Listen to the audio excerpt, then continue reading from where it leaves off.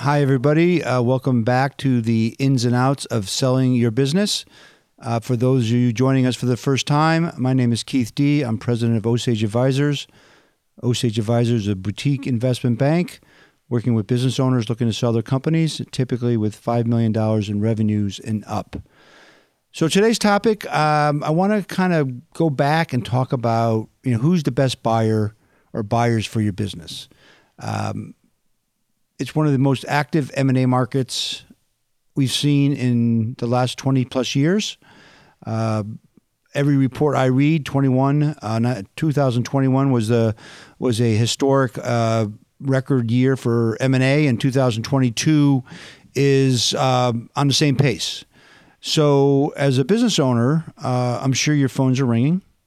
And before you pick up that phone, you should kind of understand, let's talk a little bit about, who are the best buyers, right? So we work with family close sale companies. A number of our clients are either first generation or second generation. Statistically, about 25% of business passed down from the first generation to the second generation. And then it's less than 15% from the second generation to the third generation. So the likelihood is you're going to be selling to somebody outside your family. And so who are these types of buyers, right? So the first one, of course, is a strategic buyer, someone that's in and around your industry, someone you may have known for years. We have a lot of clients asking. In fact, yesterday we were with a potential client, and he says, should I be talking to, or should we be talking to his peer group, people that know him very well, seen him at trade shows. They probably bid against each other in competitive environments on product lines or services. Are those the type of buyers we should be talking to? From our perspective, the answer is maybe, right? You need to broaden your horizon. Maybe it's strategic buyers that are in a industry that is close to yours, but not directly in it. That kind of buyer wants to get into your business, but currently doesn't have an avenue for it. And they think the best way to accelerate their strategic plan is to buy a company in that market. And typically those type of buyers, those type of strategic buyers, will likely pay higher multiple or greater value because they need to get into that marketplace. Whereas someone who you compete with thinks they know all your warts, so to speak, and they know what you do. And so they kind of devalue a bit about your business because they think they do it better. So they may not pay the highest multiple. For example, I'll give you an example. We sold a company a couple years ago, and there was a company on the West Coast. Our company's on the East Coast. And this West Coast company, direct competitor with our client, they wanted to get into an East Coast-based operation. Our client was a little suspect, a little nervous about it. So we kind of held off a bit. We went through our process. We went out to a number of parties, and then we decided to say, let's have a conversation with this business. So we called them up, not identifying our client, not talking about our client, just kind of get a sense of where they were in the market. Were they in the acquisition mode? Have they made acquisitions recently? What are they looking for? What kind of parameters, investment criteria, et cetera, et cetera, et cetera. So we gathered all information, and then we went back to our client, and we said, here they are. This is what they offer. This is what they want to do. Do you want us to have a conversation with them? And the answer was yes. So we allowed them into the process. And it turns out their initial bid or offer was far less than several other parties because they felt they can do it better than we can do it. They felt they knew the business better than we knew the business, et cetera, et cetera. So they didn't put a premium on it. We're someone who wants to get into that business, who's not currently in that market, who doesn't have that product line, who doesn't have that technology or the people, et cetera. They put a premium or higher value. So you really, when someone picks up the phone, or if you're thinking about selling and say, I'm just going to call so and so down the street, that may not be the best avenue for you to maximize value. So the strategic buyers come in a lot of different shapes and forms, right? Your competition, people around the globe who wants to get into the United States, people who want to expand their product offerings. They have a synergistic customer base. This would fall right into a natural feel for them. So you want to keep your options open when you look at strategic buyers and see what values they bring to the table. Another buyer that's really kind of come to high recognition and from is what we call private equity firms. When I started the business over 20 years ago, I think there was maybe 1,000 private equity firms out there. Today, I think just in the U.S. there's more than 4,000 private equity firms. So, what is a private equity firm and what do they bring to the table? And should I look to sell to them or partner with them?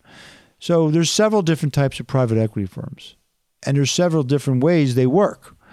So essentially, a private equity firm is a company that is backed by institutional capital, like CalPERS or New York Pension Plan, et cetera, and they invest that money on those investors' behalf and look to make a return.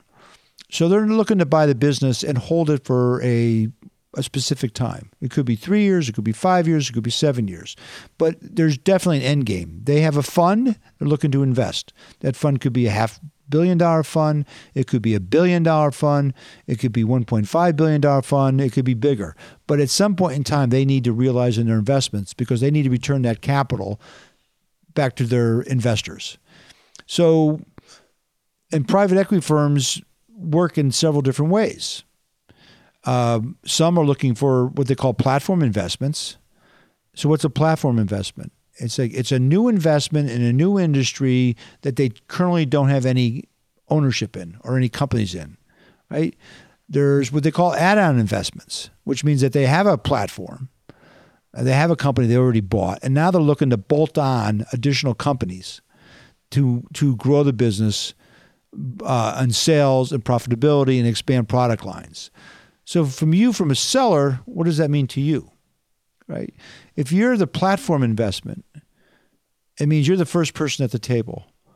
I mean, this equity fund is looking to partner with you, right? They're looking to you to roll some equity. So they may acquire 60% of your business or 51% of your business, 70% of business, whatever we negotiate, whatever you're comfortable with. So they're looking to partner with you to build this business. So you're going to invest some of your capital with them to grow it.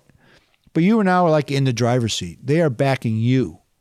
So the goal here is to build this business from, say, a $20 million company or a $50 million company to a $100 million company to a $150 million company. So if you're the platform, you are kind of driving the process and they're backing you. So what if you're an add-on? Right? So there's already a platform in place. So the company's looking to add on you. So you're doing maybe 10 million revenue and profits 1 million, 2 million, 3 million. And so that's going to be accretive in value to them. And you're going to either sell outright or you have an opportunity to roll some equity. But you are in a position of a minority position that you are below the platform. So you got to think about that. Is that something that makes sense to me? And it works for a lot of business owners. They want to be in a position where they're still running the company day to day over a couple, 3-year period. They have skin in the game, so to speak, and they are really believing in the growth strategy and exit plan for this platform investment. But if you're an add-on investment, you really need to understand what I would say where they are in their fund. So, like I said, private equity funds have a holding period of 3, say average 5 years. So if they just made a platform investment and they're year 2 of the fund and you're going to be partnering with them, you probably got a 3 to 4 year run rate before they sell out and sell to either a strategic buyer or another equity fund that buys bigger deals. But if they are at the end of the fund, that you may only be in that fund for, say, a year, Does that make sense to you? Is that something you want to do? Disrupt your employees, disrupt your organization, and does that work for you? That they bought you, and a year later they sell you again as part of a bigger deal. Does that make sense? And it may not be a concern for you, but there's something you should be aware of. So when equity funds come to the table, they bring a lot of not only cash, but they bring a lot of what I would call resources that can help build. So understanding whether you're a platform and add-on, how are they going to help me, how they help me grow my business is critical. Because their due diligence on you, you want to diligence them as well.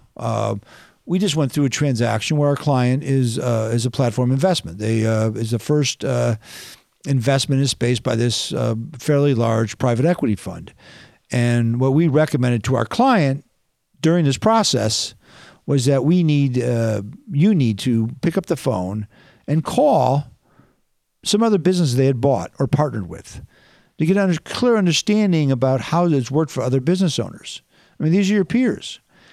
And the equity fund, I think we had 4 different funds at the table before we made a final decision. Our client made something like 25 phone calls to 25 different businesses that have been bought by these various funds just to get a sense of how things have worked out. And that helps you with your comfort level and moving forward with the transaction. Now, if someone said, we don't give references, that should be a major red flag to you. If they're not allowing you to speak to some of the other business they had bought, I would be very suspect about how things have worked out. A lot of business owners have the perception that these equity funds are coming in to be your boss, right? They're financial buyers. They're not operators. They want to partner with you. They want to provide you with the resources, financial and other, to help you grow the business. But if they're not allowing you to talk to a company they bought in the past, whether good or bad, then that's maybe not the right fund for you to partner with. So you really need to understand not only what a private equity fund is, but also where you fit into their strategy. Again, a platform investment and or an add-on investment. And those are questions that you should be asking.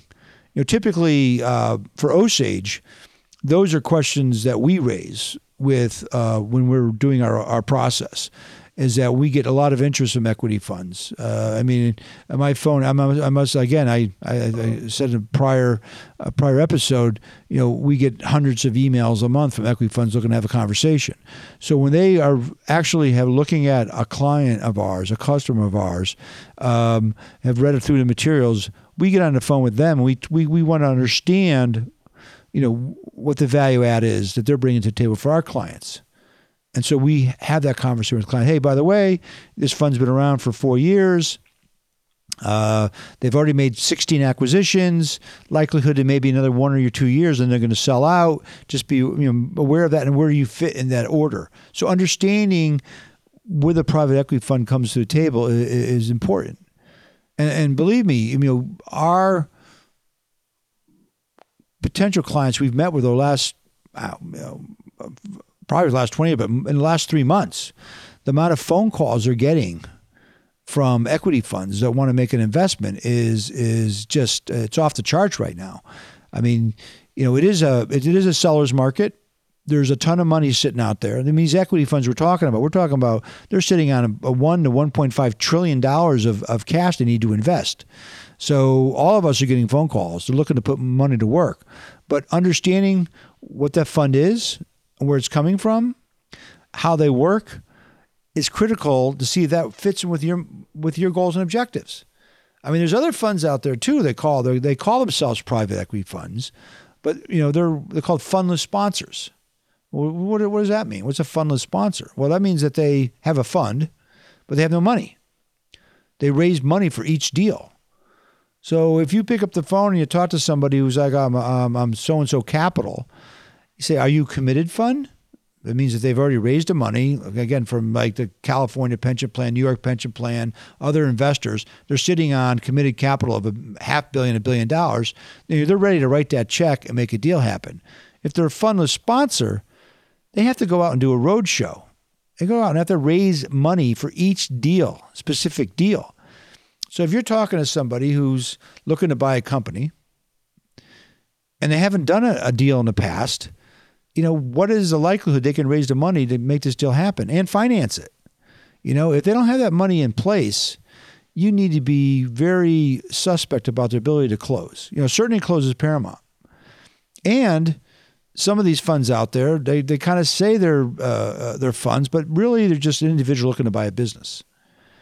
So they get into a detailed conversation with you. They start digging through things, and one thing leads to another. Say, hey, by the way, we saw something here, so we need to restructure the deal, right?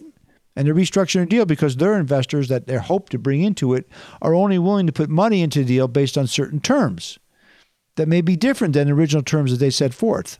So understanding how that fundless sponsor or that individual who say he's a private equity fund work are critical. Now, there's a lot of good fundless sponsors out there.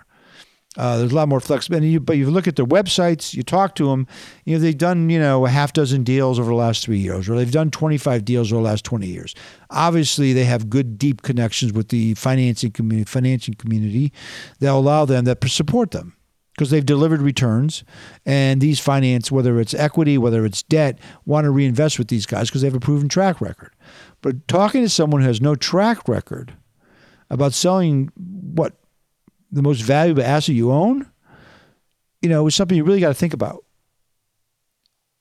before you make that commitment to move forward, because they may not be able to get the deal done. And you're going to spend months in due diligence, taking your kind of eye off the ball, focused on a potential transaction. It doesn't happen. And that happens all the time. I'm sure all of us have heard war stories about that. So finding that right private equity buyer that meets with your goals and objectives, whether you roll equity and get the second bite of the apple, you sell it down the road, and sometimes that's worth more than your first bite, whether you are what we call an add-on investment and you roll a little less equity, but you think that's a smart investment for you and your family, and then you also get second bite of the apple down the road. Those are things that you got to think about, but you got to make sure you understand who you're talking to when it comes to the equity players, because a lot of these phone calls you're getting are from representatives, like we call buy-side firms representing equity funds, looking to get a hook in and have a conversation with you. So understanding that private equity buyer and where you are in the process, bringing to it, is really something you got to think about. And at Osage, we talk about that with our clients, and we talk about that all the time when we pitch new business, about just for our owners get an understanding of what these potential, buyers bring to the table. Again, the other things you look at is from a buyer, who the best buyer is, and I'll just come back is kind of like a family member, right? I mean, like I said, like 25% or less of second generation goes to the business goes second generation, and it's less than 50% to third. But all of us would love to sell our companies to the next generation, but sometimes they don't want it. Right? They've gone to college, they've got a career, whether it be engineering, IT, medical, and they want to spread the rings and test their own careers. They're really not interested in family business. And there are other members of the family who are interested in family business, but they really, how are they going to allow you to exit so you can take money off the table in a way that protects for you and your spouse and still support your family moving forward? I mean, we had a situation a few years back where father-son team, great family. The son's been kind of running the business as CEO for like 25 years. They decided to sell. And they came to us, and we put together our memorandum, and we were literally ready to hit the button to go to market. We had like 350 potential buyers, our private equity fund database, and the owner says, look, my son wants to buy the business. I said, okay, it's your business, so we understand that. So we stopped the process. 8 months later, he calls me back and says, I think we want to go to market. I said, well, what happened? He said, well, he didn't, I need to take some money off the table to support me and my wife for the next 20, 30 years. And my son would have to take over a sizable bank loan for the half of business that he had to finance. And at the end of the day, he didn't really want to sign personally on it. He didn't want to personally guarantee the debt. So he said, I'd rather just sell out. So here we are, like 2 years later, we ended up selling the company to a great strategic buyer that was looking to get into the Northeast market. And the son stayed on for 2 years as CEO and ran it. But again, it's your biggest asset. So selling to a family member is one thing. Creating a liquidity event when you sell to a family member is another thing. So having those conversations with your kids or your partners or other family members is really important to have early in the process. How are you going to get me out, and how are you going to get me out? How are you going to finance me out of this business in a way that works for all of us? And if the answer is that we can't do it, right, then maybe the next thing is, okay, like we said, 25% or less go to the family members. Then we go to the open market. And then when you go to the open market, it's not like your family's going away. You can find the right buyer, whether it's strategic or private equity, where that family member maintains, whether it be a senior position or an equity partner. We're talking to a company right now where the owner is in his 70s. He wants to work for maybe a transitional period and get out, but his son wants to stay on the business. And so we're working a way through his advisors where that there will be a role of equity. So he's going to take a significant amount of money off the table. The equity investment is going to stay in his son's name through gifting and we'll leave it up to the estate and trust lawyers, make that happen. But his son will stay in the business. He will have an ownership in the business. The business name will stay, the legacy of the family business. So all the various boxes are checked. I'm out after a short period. My son wants to stay in. He has an ownership interest. Not only an ownership interest, but there's also a management bonus pool that he's going to participate in. So if he does his job, 5 years down the road, he can reinvest with the next buyer, or at that point in time, maybe he wants to sell out. So there's a lot of options you got to consider when you're looking at the buyers and what they bring to the table. And, we're here to help you with that discussion. And I want to thank you again for spending time with us today on our podcast. Again, my name is Keith D., Osage Advisors. You can reach us through our website at osageadvisors.com. Call me at 860-767-3273, extension 1001, or shoot me an email anytime at kdee@osageadvisors.com. Thanks again for your time, and have a great day.